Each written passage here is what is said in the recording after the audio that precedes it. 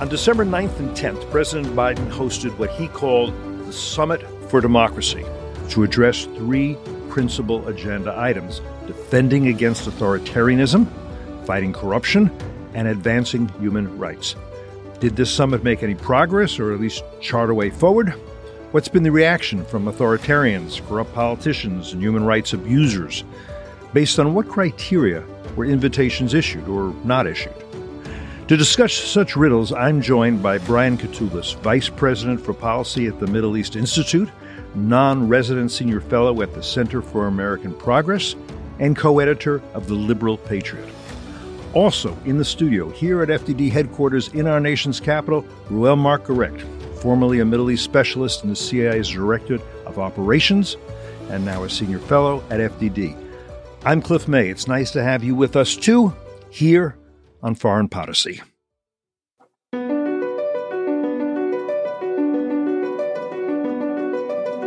Either the U.S. enforces some rules in the world, or there are no rules. Every U.S. president has tried to diminish tension with Russia, has reached out to the Russians. Most of those have failed, especially when Vladimir Putin became the leader. They're still killing guys who joined the jihad in 1979 or 1980 or 1981 who are still in the game. We are seeing a ramp up in North Korean cyber capabilities over the last decade. Iran is basically putting forth these claims of nuclear innocence, that they are doing nothing wrong, that there are no violations, and that's just factually not correct. You could see mass destruction within Israel as a result of this precision project that Iran has undertaken.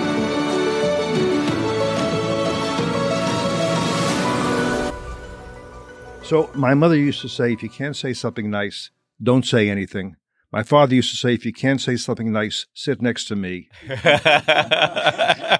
It's an old joke, but an old guy, like our producer, Danielle, it's easier to have new audiences than new jokes. I've learned that. So, but all right, I'm going to start by saying something nice, and that is that President Biden is correct to perceive that in the global struggle between authoritarianism and democracy, democracy is losing and has been for about 15 years, according to Freedom House, right?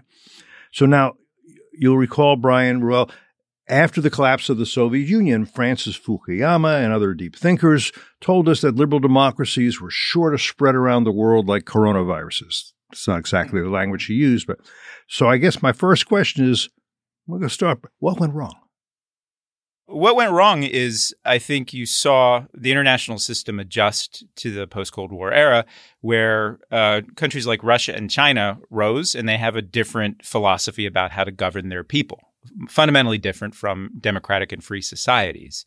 And there are a couple of stumbles along the way. The unforced error of what the United States did after 9/11 and the George W. Bush Freedom Agenda, which I supported in thought. What's the unforced error? What do you mean by that? Just the way it was implemented. The way the Freedom Agenda was 100%. Okay. Yeah. The Iraq War, first and foremost. But then second, the philosophy there was that we were going to defeat terrorism by spreading freedom and democracy around the world. And again, in principle, I support it. I've worked on those issues. But in practice, we actually did none of those things. And the decline in global freedom, the global recession in democracy actually began around 2005, 2006, in part because the U.S. had made some unforced errors. And then second, countries like Russia and China reawoke and started to actually more aggressively assert their alternative value systems in the international system. Since then, we had very, I think, uneven responses from the Obama administration. And then the Trump administration, in my view, turned its back on these very core principles. And right now, we're trying to regain our footing in the world and reconsolidate first and foremost here at home, but then try to rebuild a sense of common purpose with other democratic systems around the world. Well, you did have the color revolutions, the Cedar Revolution in Lebanon. You did have the Arab Spring. A lot of people, I don't think you and I were among them, thought, oh, this is going to be a surge of democracy. Maybe you did think. Anyhow, just bring all that in, because there was a time when people were, I was on Condi Rice's Committee for the Promotion of Democracy. And in the spirit of bipartisan, let me say I think that achieved very little, as I'm about to say that I think President Biden's Summit for Democracy achieved very little. But I think this is a harder thing to do than it may appear. Yeah, I mean, I probably would disagree with Brian, and I thought that was a little bit too American-centric. I think the expansion of democracy has come in waves, to borrow from Samuel Huntington, and I think we have gone through another wave, and there's always retrogression. Now, I think I think the appeal of democracy in what we used to call the third world is still pretty strong, and the increase in tyranny in certain regions, I think, probably increases the appeal of democracy. It doesn't make it diminish. I do think there's a problem with the United States, in that the United States has been, certainly since World War II, I think Bob Kagan is right, since we got rid of slavery, has almost been on an ineluctable path of infusing democratic principles into its foreign policy. And after World War II, liberal interventionism, I think that's the right phrase to use, became much more vigorous. And even though you would have contradictions, some countries we would invest in expanding democracy and protecting it. Other countries we would engage a great deal of hypocrisy. That's the way the world works. Nevertheless, I think the theme and the course was pretty clearly set. Now, I think there has been a change now, and that has to do, at least for the United States, it has to do with the severe disagreements of left and right, and the agreement on sort of American retrenchment, isolationism. We can dispute which word we want to use, but I think there is a general consensus that has consumed big parts of the left and the right that America really isn't in shape and maybe shouldn't try to expand democracy abroad. And I think for the time being, we're pretty bloody crippled. Let me put some of my cards on the table here. And that is to say, I am very dubious that we can plant democracy in foreign soils. But I also think we have an obligation to support Democrats, those fighting for democracy on foreign soils. I don't think those are the same thing. If you see what I mean. And I know you disagree. I would strongly disagree. I think the United States has had a stunning success story of planting democracy abroad. Where? Oh, South Korea, Japan, Germany, much of Europe. I think if the United States had not been in Europe after World War II, the probability of fascist or communist regression would have been enormous. Okay. It is the United States that has been the engine, the eidolon of democratic success. So I can't think of another country that has invested so much in this principle. Now, that doesn't mean we're going to continue to do it. Everybody gets tired. Everybody has self-doubts. The United States is now riddled with self-doubt. But let me press you on this. So we did that, say, in Germany, two ways. One, we defeated them unconditionally. It wasn't we defeated Nazi Germany, and then we stayed in the country. Because if we had left, the Nazis would have risen again. We defeated Japan unconditionally, and then we stayed in the country. We are still in South Korea, 20,000 troops. Now, and by the way, I'm a big fan of American intervention. Well, would you say? I'm kind of curious of this. Of course, we should have stayed in Iraq after defeating Saddam Hussein, because A, we did make it more democratic than it has ever been, and B, the only way to sustain that would be to stay there.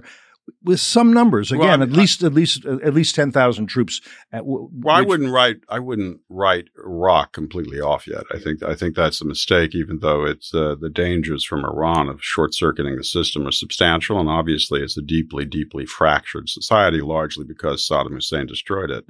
But I think it's always helpful if there is an outside power, particularly if it's a superpower, that is trying to ensure a democratic path. That is as Samuel Huntington noted, that is was an important element in the third wave of democratic expansion. So I think it's a great idea. The only problem is I'm not sure the American elite is out of that business. I have no pretensions of knowing what the American people believe, but I would say the American elite on the left and the right and Washington, D.C. certainly seem to be fatigued by that idea. As a spokesman for the American elite, Brian. Right. Well, no, but I try to get out of the bubble and listen to what the American public is. And I think first 2 points. One, I think Roel somewhat overstates the appetite for retrenchment and retreat. Yes, it's there on the left and then the right. Yeah. But it's overstated in our political dialogue, including in this episode right here, because if you look at the numbers where the American public is at, what I think has happened is that certainly on the right, and I would say the Trumpist ideas are still alive and well.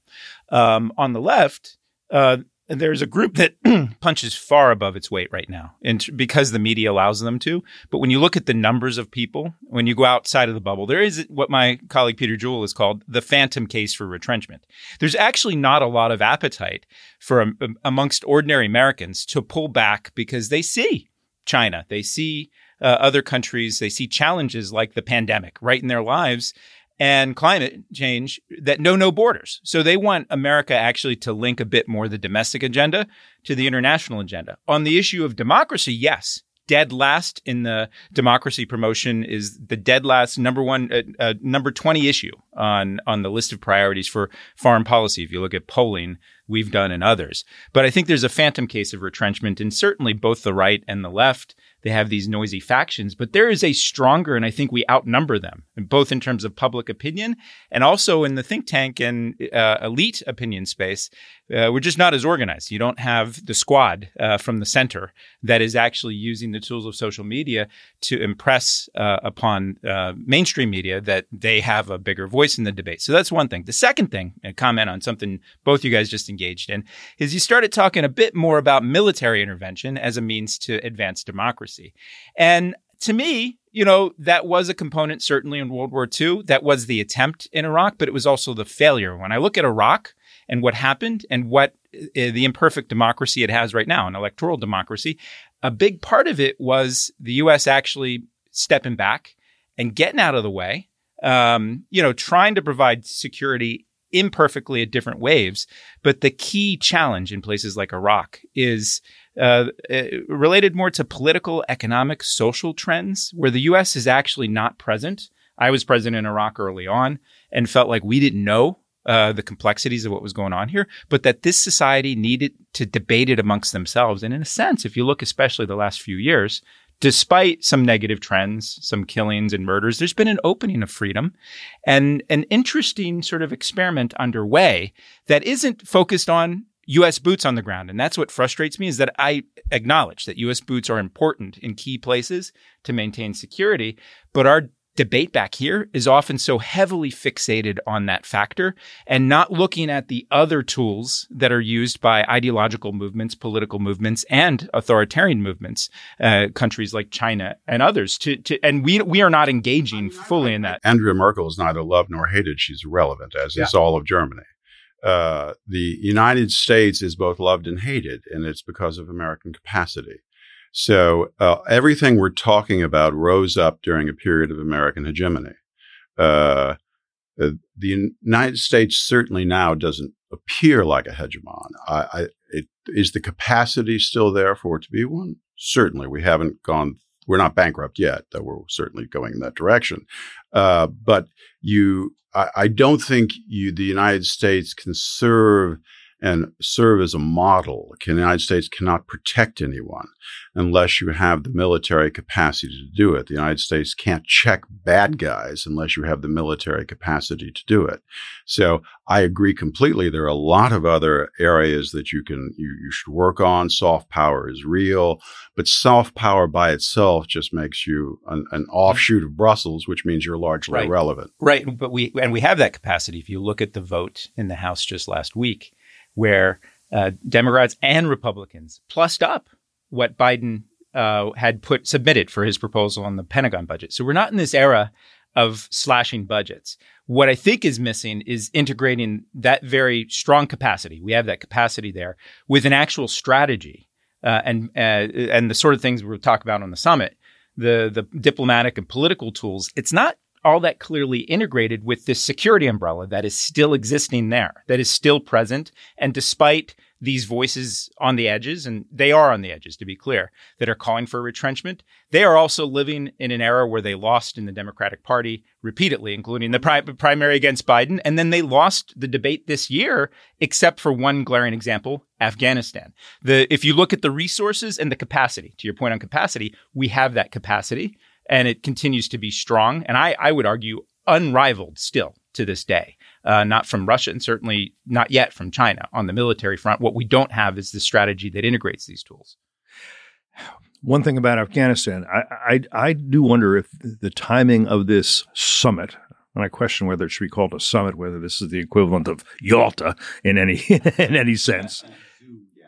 Well, it's a Zoom gathering, but it was not only a summit, it was the summit for democracy. That's what Biden called it. Anyhow, I think that's a little grandiose in terms, but it's just really a few months after we did what? Abandoned Afghanistan to totalitarian barbarians. Yep. Now, if we're talking about fighting authoritarianism at this summit, we should be talking. There was no mention of the fact that we abandoned Afghanistan, and again, I'm not saying Afghanistan was going to become, Switzerland, by no means. On the other hand, in Kabul, there were people going to school and having debates, and women were getting into government, and people could say, "I don't think I need to wear a head covering. I think I should." I mean, there was. I think the left and the right both gave up. I mean, it's obvious that Trump had given up on it. And I think it's fair to say that he was not alone in the Republican Party of giving up on Afghanistan. Biden had wanted to leave for a long time, so I think it was an honest expression of where the political elite is. Right, but then you're not fighting authoritarianism if you're surrendering to authoritarians. Again, I thought the conference. I mean, I'm not opposed to conferences for democracy, though this one really seemed to me more an expression of American angst. It seemed to be much more about us. It was very American centric. Biden intended it to express his belief in his leadership of the free world. That was the idea. This came out of something in the campaign and a piece that he wrote or at least signed, saying I'm for democracy and freedom and I mean that's what he intended this to be about. And to me, I think that's important to do in the first year. If you compare it, especially against what Trump did, not only with Putin at Helsinki, but he repeatedly tried to slash budget for National Endowment for Democracy, and Lindsey Graham and others sort of clawed it back. Obama downgraded democracy and human rights, in fact, in his priority. And I think in George W. Bush's second term, there was this turn towards realpolitik. So it's, I think, an important attempt by Biden. But let me go back before we get into the summit. 100% agree with you on the Afghanistan decision and agree with what Roel just said in terms of both it was the left and the right. And the sign for me, when President Biden started to use left-wing and right-wing advocacy language to describe national security choices he was making on Afghanistan. We're going to end the forever war. We're going to end endless war. You're nodding your head, Cliff. This is the sign that we have completely lost any semblance of the struggles that people in Afghanistan that you were trying to talk about, the green shoots. This is where people have averted their eyes, not only in Afghanistan, importantly, I would say Syria. For the last few years, Syria has been a shared shame for the United States. If Iraq War, in my view, the Iraq War was where America lost its mind, actually thought it was going to do a lot more than it actually did in the initial and paid a lot for it. Syria is where we lost our soul, in a sense. And when you think of the 20 years between 9/11... We didn't go into Iraq to expand democracy, you know that. Right, right. No, but that's a very clever thing. That became the argument for the freedom agenda, which again, why it failed and why I think there's a lack of confidence here at home. And that's ironic because, as I was saying earlier, Iraqis are moving towards a much more freer and open space right now. Nobody's paying attention to it in the way that we did in 2003 to 2008. most of these issues we're talking about aren't a political issue here at home in the macro sense because we're so fixated on our own issues, as we've talked about. Yeah. A quick digression, which and I don't really know I really don't know the answer to this. You mentioned NED, the National Endowment for Democracy. Yeah. For those who don't know, this is like a big think tank supported by Congress. You don't have to go out and It's more than a think tank; it's a do tank. Then that's my question. Yeah. Has it done? I mean, in all these years, can you say, "Oh yeah, NED has brought democracy to these countries in Africa"? 100%. NED has the sort of thing that we looked at in the earlier waves of democracy, and I think in these green shoots in places like Afghanistan you were talking about, or in Iraq, they do vital work and continue to this day in supporting. It's not just studying the issue and putting out reports. What they do is they support people in programs, and I worked on these programs in places like Egypt way back in the 1990s. And in the micro sense, I think they are important. And you could point to macro examples where there have been successes, especially in Central and Eastern Europe, when those earlier waves of democracy, the NED was set up under the Reagan administration and the two-party institutes, NDI and IRI. I think they do tremendous work, Freedom House as well and others. I also think that they need to up their game because the game for the fight for freedom has actually moved into the technology space and other places. And I would just say, I think it's extremely difficult to measure these things in even decades. I'll say something I probably shouldn't, though I've probably written it somewhere. So it's and that is, once upon a time in my former life, I was engaged in covert action in the Middle East and covert action in Iran, and let's just say I and another gentleman you might even say for our amusement, we kept trying to get certain books published in Iran. All right. And we had some success. Most people, certainly in the clandestine service, would laugh at that exercise, even though it was one that was used regularly after World War II by the agency. But people had largely gotten out of the cultural covert action business by the time I came around. Years and years later, I saw a rather important individual in Iran reference that book and how it helped change the way he saw the world. Now, these things are, pebble after pebble after pebble, and you stack them all up. It is extremely difficult to assess them if you're before a congressional committee that says, tell me what you've done. Well, you can't really do that. Yeah, and the cultural business, you cannot do it. And it's a mistake to actually attempt to do some business school model where you determine whether you've succeeded or failed. It's just not going to work. Let me give you one more example. I worked in the 1990s in the West Bank and Gaza Strip. And we were working with AID funding, but National Endowment for Democracy support as well. And you can't look to the Palestinian political system, especially in Gaza today, and call that a success. But to Roel's point, and to the millions of people who live in a place like the Gaza Strip, there are people there who are living under a system of oppression, who have worked with people like me and others around the world, and including in Central and Eastern Europe, who have these ongoing connections, who have a hope.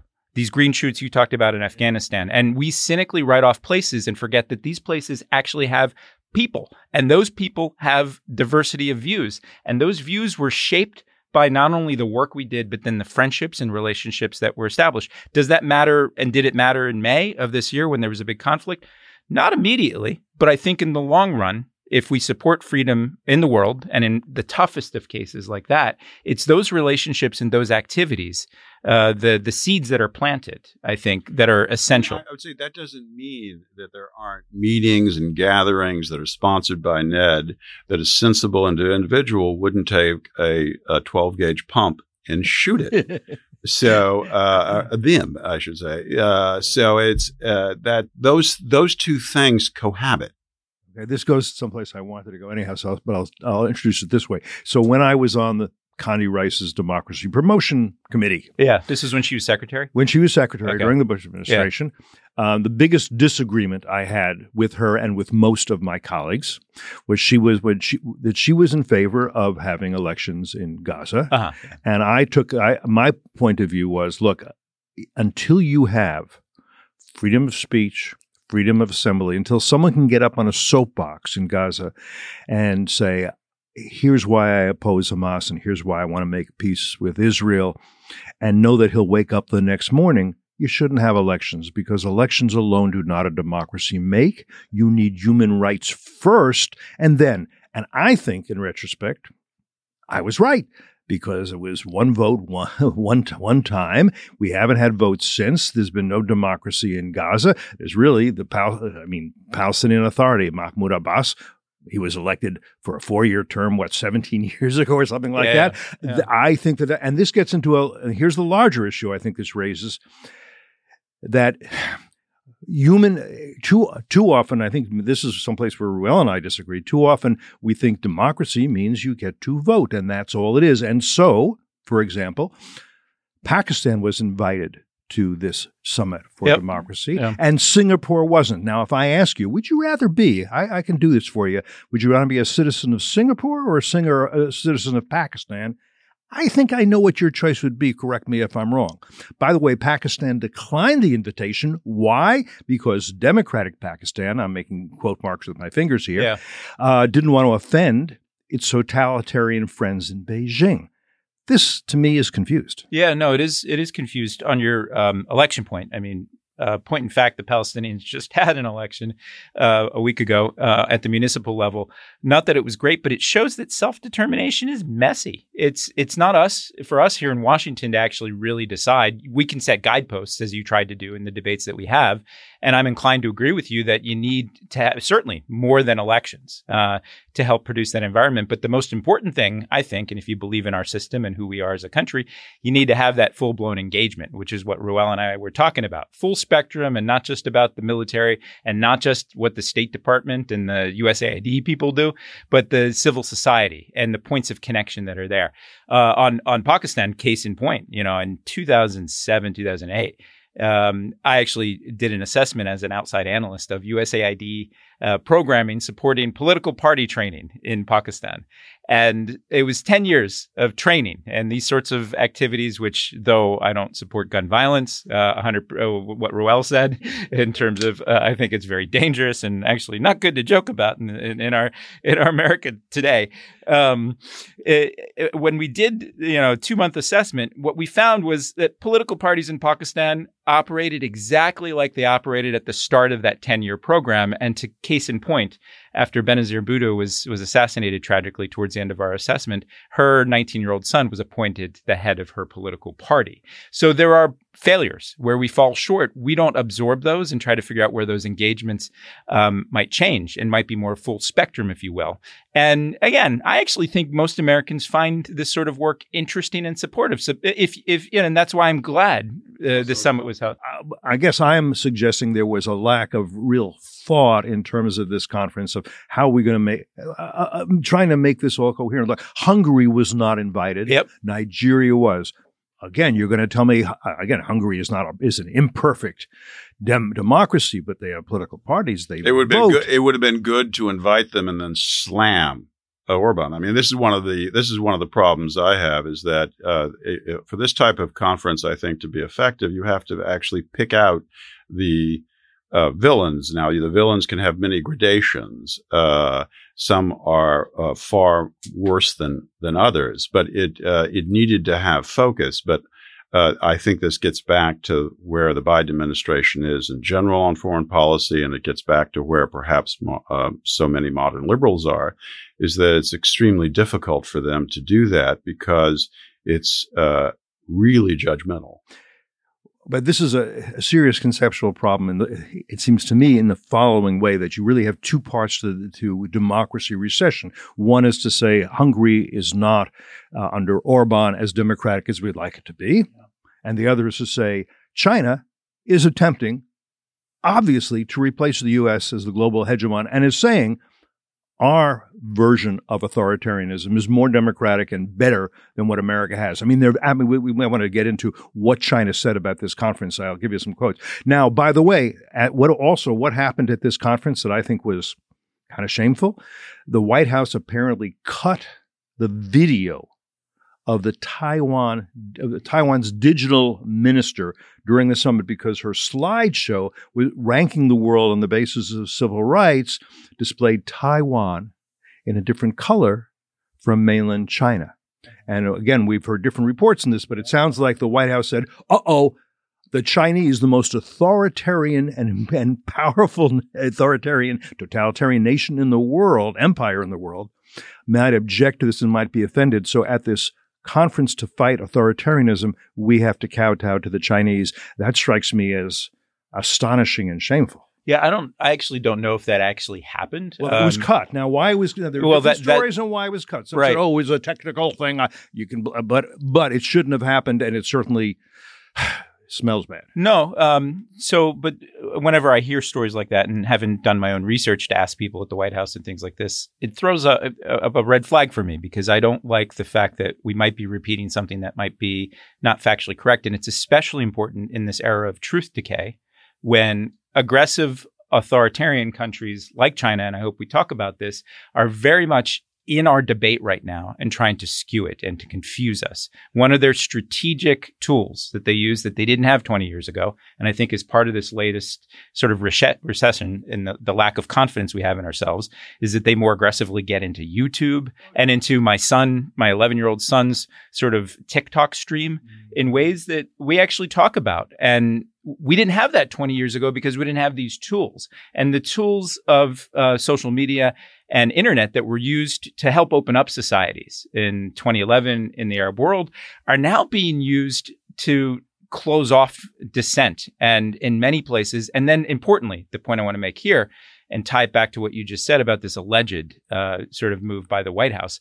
I would say alleged, not to cast aspersions on you or the fact that you brought it up, is that we're in this truth decay era where we actually need to be careful about what we repeat and pass around, because it actually gives advantage to those authoritarians that are trying to create division and confusion and dysfunction in our open societies. I would just say this on China. I mean, we're struggling to deal with the collapse of an approach and a philosophy that had a bipartisan consensus behind it.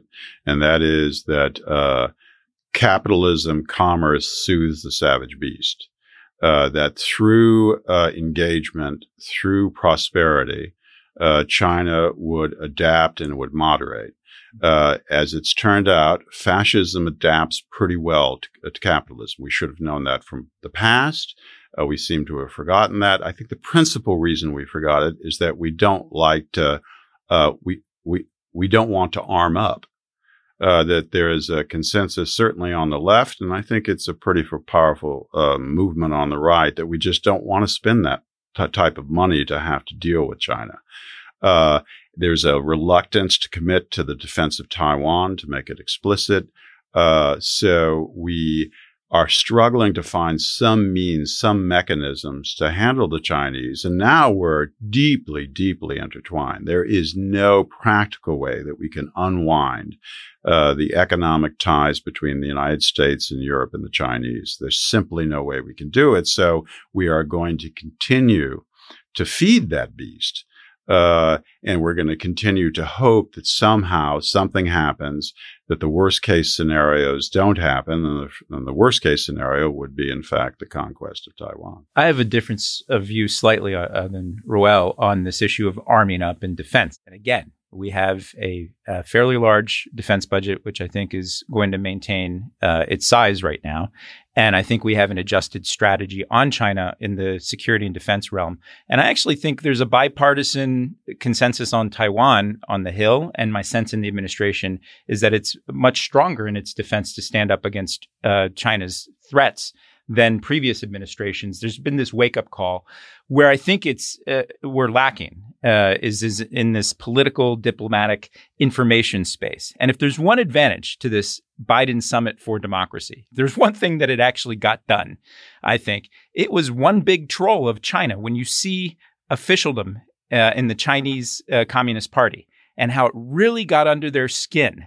And it really did. And it was interesting to me that there were throughout and before and after. And I would argue also Russia had it on the brain when they were, and they still are, menacing Ukraine. In the run-up to the summit, in the early part of that week, what was happening? It was this warning that Biden issued with support from Democratic allies in Europe. And let's hope that we don't go wobbly here, or they don't go wobbly. But they had, and I think Russia was doing this in part because they saw that the Summit for Democracy. So again, if there's one thing, it was a troll of these countries. And I do think Biden has got it right, that the central, when he talks about it this way, because he sometimes says his foreign policy is about a foreign policy for the middle class on Mondays, Wednesdays, and Fridays. And then on Tuesdays and Thursdays, it's democracies versus authoritarian. I actually think you could blend the two, but they're not consistent in their messaging at home and abroad. And that there's one thing that this summit did is it actually sent a message. And we could talk about the details and get under the hood, because I actually think there's some useful things that if we hold this administration to account, we could actually build more of a consensus to push forward on the fight for freedom. I mean, I think it's a very good point that, authoritarian regimes by definition fear democracies. I mean, they're toxic for authoritarian states. And also, the way they see events is not necessarily the way we do. I mean, we tend to focus on the details. We tend to focus on the fact that the internal politics of this conference, where they see actually a large discussion of democracy, and that can't possibly, under any circumstances, be good for them. And I would just do the historical point. I mean, when Obama gave his Cairo speech at the beginning of his presidency, I thought intellectually, historically, it was a pretty lame undertaking. I'd almost describe it as emetic. However, I completely misread that.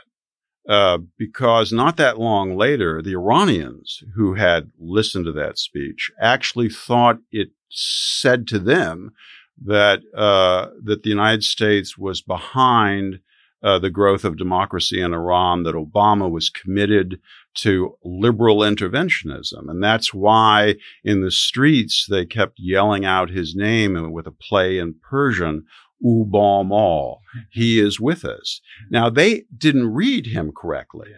That's obviously true, but that just shows that, two people can look at the same thing and not get the same answer. So I think we do have to be careful when we're talking about the United States having this discussion about democracy, which in many ways, it doesn't make me happy.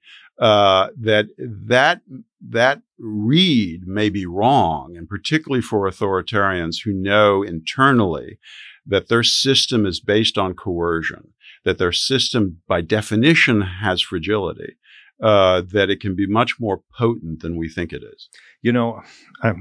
I probably disagree with I think it's comforting to think, the various totalitarian and authoritarian countries fear democracy.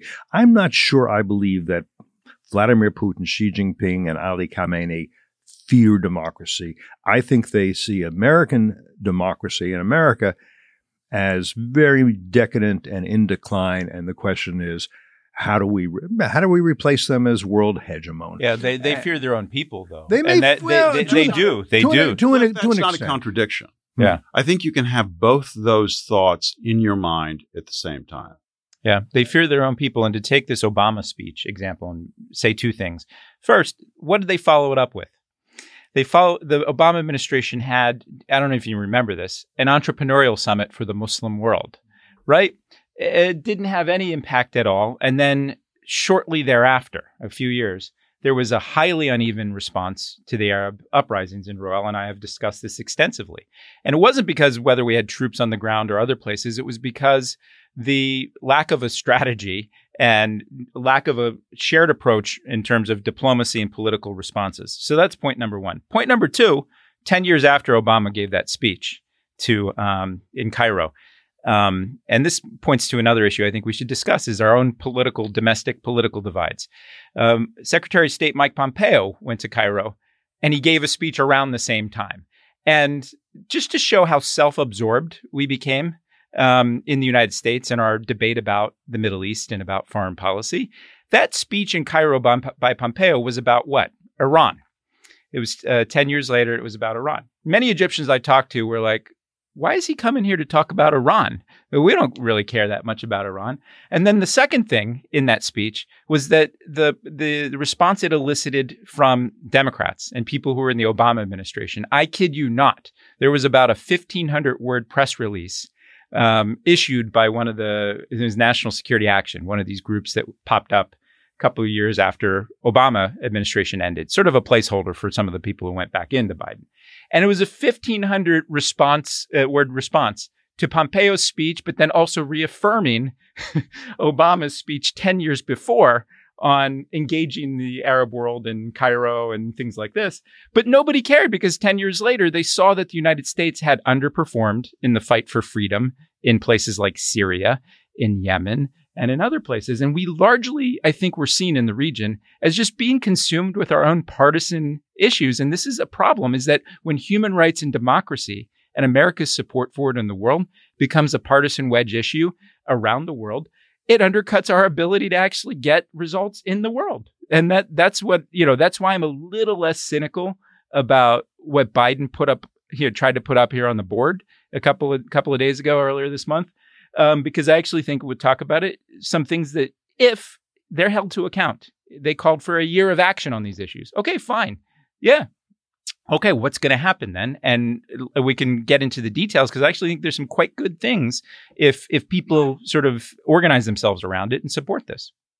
We talked earlier and you wanted to give a sort of a shout out to Lithuania. And I quite agree on that because this is a tiny country.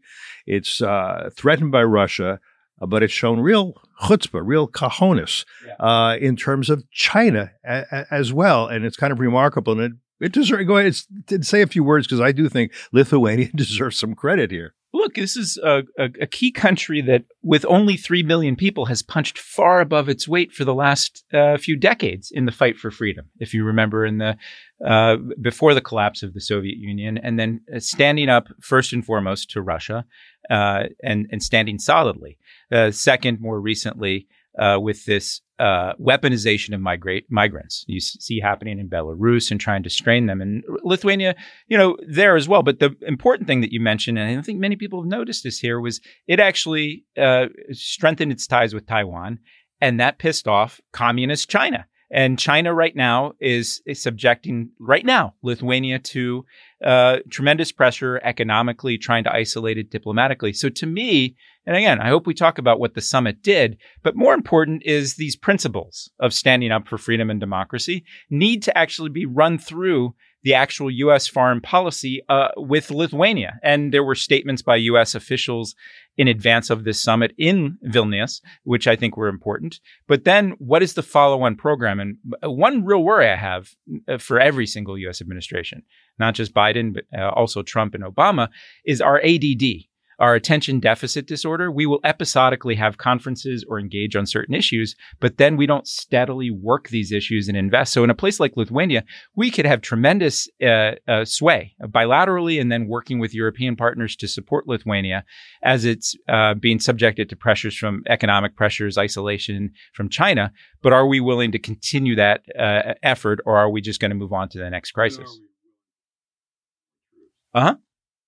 Well, yes, I agree with that. I think, without military superiority, you cannot deter. If you cannot deter, your adversaries become more aggressive. That's Putin will sniff that out. Yeah, and Xi Jinping will sniff that out, and Ali Khamenei will sniff that out. I mean, one of the reasons I think the American diplomats can't get anywhere in these talks in Vienna where the Iranians won't even deign to speak to the Americans directly is because when Ali Khamenei says, do we have a military threat from the U.S., I think his advisors say, about equivalent to Equatorial Guinea. I don't, they're not going to play that card, so don't worry about it. So just proceed as you wish because they're not being deterred that, oh my God, something could happen terrible to us if we make them angry. Yeah, but again, we have the capacity, and frankly, I'm not as cynical about it because you see these exercises that have never happened before because you didn't have these agreements like the Abraham Accords, these joint exercises where the U.S. is actually involved with Israelis and Emiratis. And again, this is all signaling, and maybe I don't fundamentally disagree with how Tehran views these things, but I actually don't think, it circles back to the American public appetite for this. And it's hard to find, given the hangover from the Iraq War and other things. But still, our military is out there and defending our troops and actually working with partners in ways that they didn't before. But is it sending the signal to Tehran? Obviously not, because the diplomacy is not working right now. The key point that I think we need to stress, that I think too many Americans don't get, is that the stronger your military is, the less likely that you will need to use it. And the weaker it is, the more likely, the 7-foot guy in the bar is less likely to get challenged and for a fight than I am. I would also say that it's always a mistake to suggest that wars don't happen. Wars do happen. It's a constant. It's a historical constant. So you must be prepared to fight them, because they will come. And the notion that you're somehow going to avoid them, I think, is mistaken. The same military strength that allows you to deter better also allows you to defeat better when it's necessary. Right. But I just disagree. I think the American public gets it, right? If you look at public opinion polls, Chicago Council on Foreign Relations, 52% say that they want to maintain the U.S. presence in the Middle East. 16% say they want to increase it. So you basically, our debate has been skewed the past few years. And you look at the votes in Congress, it's still there for a $700 billion plus military budget. The appetite is there. What's missing is a strategy that integrates this diplomacy, because you have slogans, diplomacy first from the Biden administration. Yeah, but you got to back it with a security strategy, as you guys are saying. And often that's not linked. And then we get into what I think are distracted inside the Beltway debates among elites about like different line items in the defense budget. But the bigger picture is we're still strong militarily. And the bigger picture is most Americans support that. I've got a few more subjects I want to touch on very briefly, because we're probably over time now, but that's okay. But anyhow, but briefly. One is, we're talking about human rights at this conference, or what is, I'm not sure what that means. Does the U.S. government currently believe in prioritizing what the founders called natural rights, or is freedom of speech equivalent to the right of, say, trans women to compete in women's weightlifting competitions? Are those on the same level to this administration? And what happens when, freedom of religion, which is in the Bill of Rights, conflicts with some of the newly minted rights by those who call themselves progressives? Again, I think these issues were elided rather than explored at this conference. Look, I think the approach, and let's just review, the Biden administration announced a presidential initiative for democratic renewal, and $400 million. And as I understand it from my friends on the Hill, this is mostly they represent the money that was already available. So it's just a repackaging. We've seen this before from other administrations. $400 million is about what NASA has actually asked for in terms of studies for commercial follow-ons to the International Space System. So it's not a lot of money, but it's important. And what it does, and back to sort of the substance of this, is that, frankly, look, it's I think a bit broad brush across the map: freedom of media, freedom of speech, fighting corruption, which I think we could stop and pause on some important efforts that they may get underway here. The most important thing, I think, was advancing technology to support democracy. So as the aggressive authoritarians use technology in their own way, again, implementing this would be important. And there were also, things, as you mentioned, there was a new $5 million fund for the LGBTQI plus inclusive democracy and empowerment. 5 million. Okay. And I don't think it was so heavily skewed toward those sets of issues that have been heavily politicized here in the United States with, from identity issues and sexual identity issues. It's sort of a distraction to me when you look at the bigger picture, broad brush. They were trying to be certainly more inclusive than Secretary Pompeo's Religious Freedom Conference, which I thought was an important thing. As someone who's written about the siege of Christians in the Middle East, it's important to recognize that religious freedom is key and part of this. And these sets of issues, I think, are complicated, Cliff, to discuss, because it does touch upon people's identities and who they are here in this country. What I would say is they set the table for what I think is a fairly modest right now initiative, a presidential initiative. They said there's going to be a year of action. Now it would be, my attitude is, okay, let's hold their feet to the fire and say, okay, what will be done here? What will be prioritized? And then importantly, how do we build what I would say a transpartisan political consensus here at home, transpartisan, because there's no longer two parties, right? Yeah. There are subsets within the parties. And actually, I think, again, I'm giving a bit more credit than perhaps is due to the team, because I certainly think there were shortcomings in the conference, but it set the table for, I think, a richer discussion about how do we apply this not only to Lithuania but to Lebanon and any other countries that start with the letter L. And we shouldn't limit it to just that. But you see what I'm saying is I actually think there's I would just maybe collapse it. I don't really care whether there are Democrats out there who want to say that men wearing dresses is a natural right. I don't care so long as they recognize when what I would call core human rights are being violated. That's not a hard thing to know. It's sort of like what was it Justice Potter? I can't remember who said about porn. When you see it, you know it. And if there are tens of thousands of people being arrested and being tortured in Egypt by Field Marshal President for Life Assisi, that is a violation of human rights. So it's not difficult to actually know where there are egregious transactions.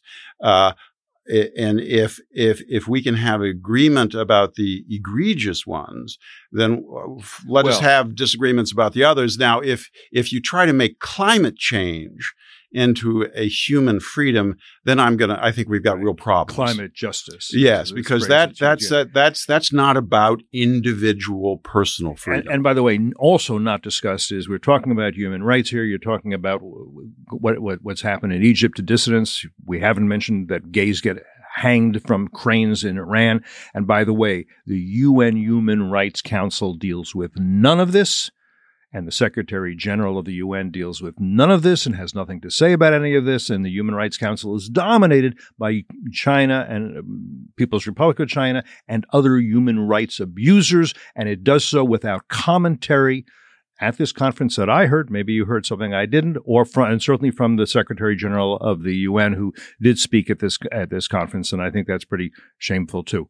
All right, two more subjects, and then I'll let you say anything you want to sum up. One is one of the themes of this conference was corruption. I think corruption is an important issue, but I'm not sure it really fits in terms of authoritarian versus democratic states. I mean, if you think about it, Ukraine and Mexico are both democratic, more or less, and both, from what I can tell, are chronically corrupt. Now, corruption's important, but it's almost a separate issue. And I'll put the other one into, again, for the interest of time. Biden pledged $424 million to support investigative journalism. Now, I got to say, as a recovering journalist, I don't approve. He who pays the piper calls the tune. I have no faith this would be independent journalism if it's paid for by the U.S. government or pretty much any other government. I absolutely oppose that. I'll let you comment on these two, then I'll let you give your final thoughts because we're going rather long, but I hope people are sitting in their cars saying, okay, I'm going to listen to it for another 10 minutes. Well, I would say this. In my former life, I did have a few journalists on the payroll. And I thought they did splendidly. Yeah, well, partisan review. I don't trust current government. This government. All right, I'll let you just go with that. Yeah.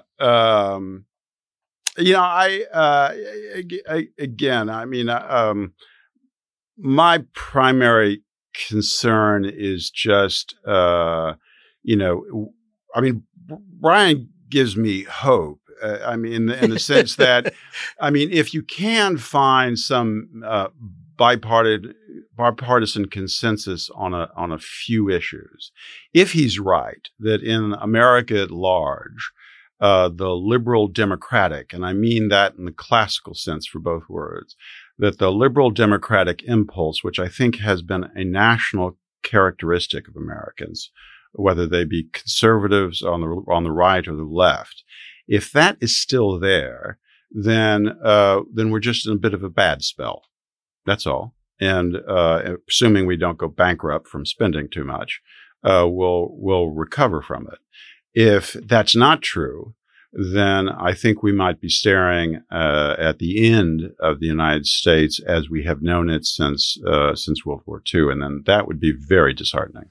On the journalism fund, I don't know the details of it, but frankly, I see around the world autocratic governments, and I see even in my own hometown here in Washington, D.C., papers that are published by the Chinese Communist Party. Yeah. So there's propaganda everywhere. And me, I'm a boring, love PBS NewsHour, NPR. I don't watch cable TV. I read about 5-6 newspapers a morning and try to listen to people from across the spectrum. Do you get fan mail from 80-year-old women like I do? Yeah, 100%. Yeah, no. And it's, so I actually think that this investment in investigative journalism, if it's done right, could actually be very helpful given that architecture. On the corruption front, look, I would say if you looked at the work like Sarah Chayes has done about the United States, we've had our own pockets where we allow autocrats and criminal gangs and others to launder money in some of our states, in some of our bank systems. So I think it's helpful to try to clean up our act. And I think that's what they're trying to do here and connect it to the global struggle, because this sort of where you can hide money offshore and other places. Come on, the Pendergast machine gave us Harry Truman. It's not all bad. Yeah. So, but the one thing I'd highlight, Cliff, and there are actually two things. One, the one thing this summit actually surfaced, which I hope is a part of the discussion, is the idea of putting export control tools on software and other technologies that are used to enable serious human rights abuses. This is, again, it's tactical, but it's where the rubber hits the road for a lot of people, from Myanmar to Uyghurs to other places where we weren't showing up as a country, right? Like we're the country by and large that in Silicon Valley developed these tools.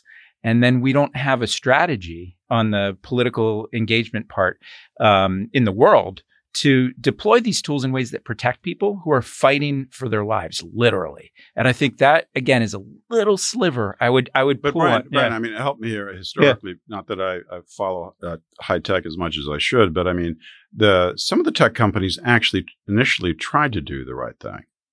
So, and they get punished for doing the right thing. I mean, China has enormous coercive capacity. Yeah. So, you do have the problem of the government trying to figure out ways to protect corporations from doing the right thing. If that's what you mean, I would agree with you. I don't think the United States has thought about that terribly. Yeah, that's what I'm talking about. And I think it relates to a much other subject. And I'll wrap up here, is this issue of tech regulation in our own country to support not only more competition, but more freedom in thought and speech at home, and then importantly in the world.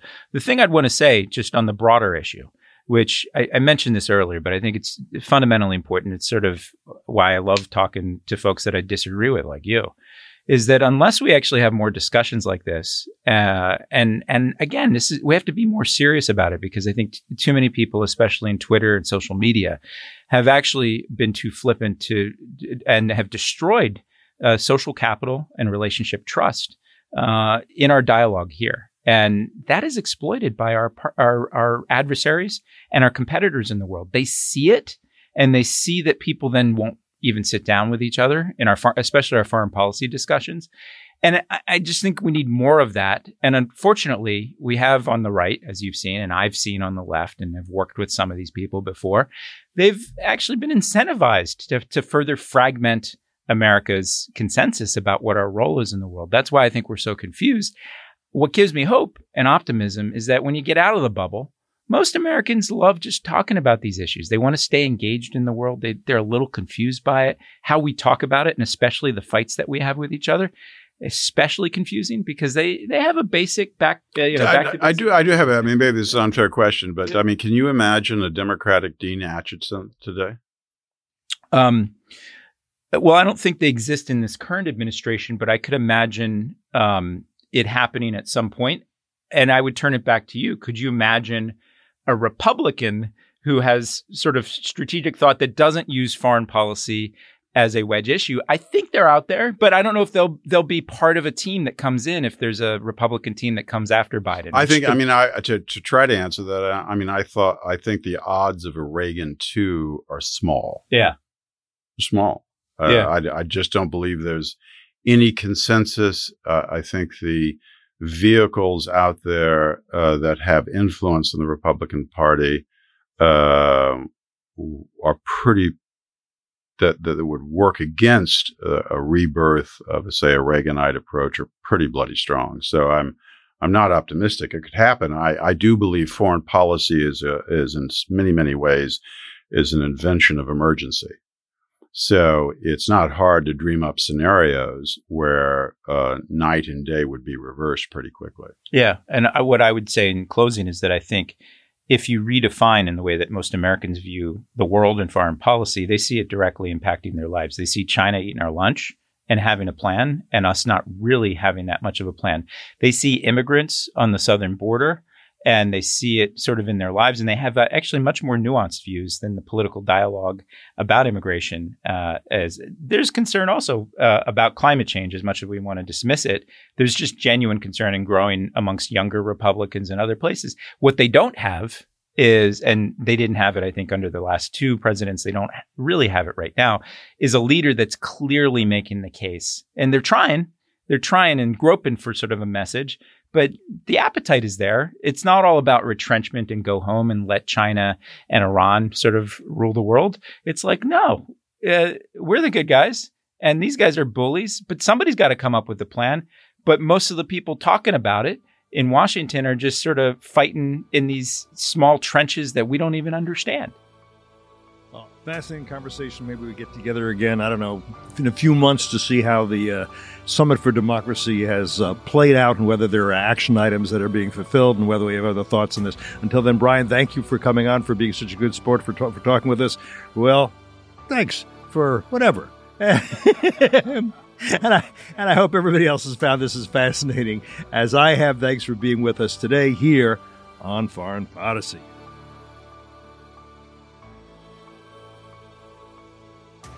Thank you for listening to Foreign Policy.